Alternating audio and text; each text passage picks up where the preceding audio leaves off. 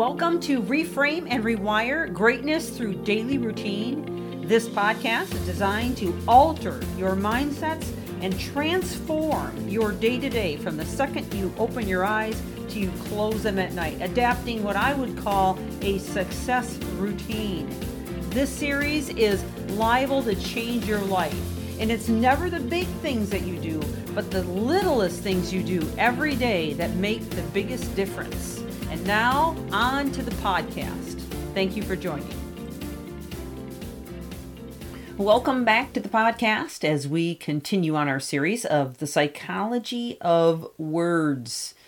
This has been something that I hope is transformational for you. In fact, when you really begin to get enlightened to the power of the words that you think internally as well as speak, how you just communicate with other people on a consistent basis, when you become aware of how you are coming across, even things like body language and vocal tones can have an impact on you.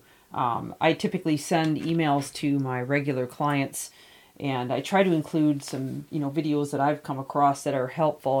And one of the ones that I like listening to is Tony Robbins. Of course, there's many others that I like to, listen to a variety.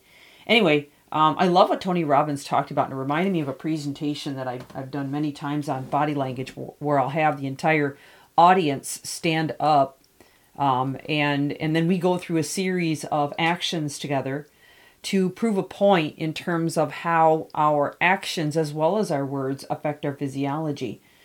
So one of the exercises that I enjoy doing is having everyone stand up and first showing them how to do a handshake. Now, I know today in our new world of COVID, handshakes have become taboo, but overlook that point for just a moment so I can make my point, okay? So I would show them how a dead fish handshake feels in as opposed to a nice firm grip handshake, and how you can come across very insecure, very devalued, and cause the other person to feel that way about you by giving a very weak, limp, just fingertip type handshake.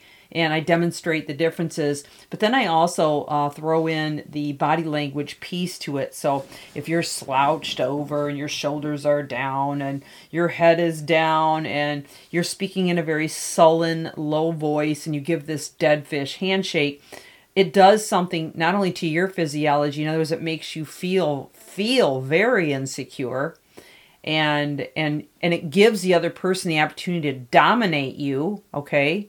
Because they feel it and sense it too, which we talked about heart energy, and I won't go down that road right now again.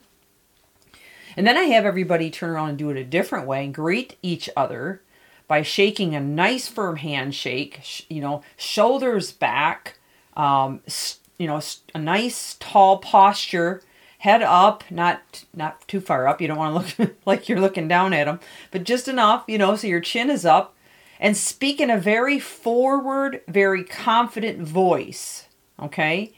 And I have them to greet each other again, and it's amazing the energy in the room and the difference, going from that sullen posture to this incredible, confident posture and firm handshake and strong voice.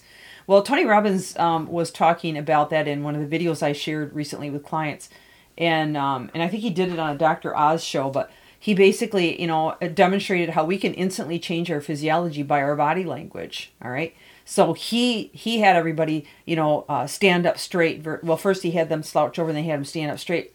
And everyone agreed, it makes a massive difference. And the truth of the matter is, Amy Cuddy actually has a video out there on body language and how body posture can absolutely change your physiology. So they literally tested the neurochemicals in the participants previous to body language and then afterwards, and gave the results. So things like testosterone dropped dramatically in a sullen pose, which is in both men and women, okay?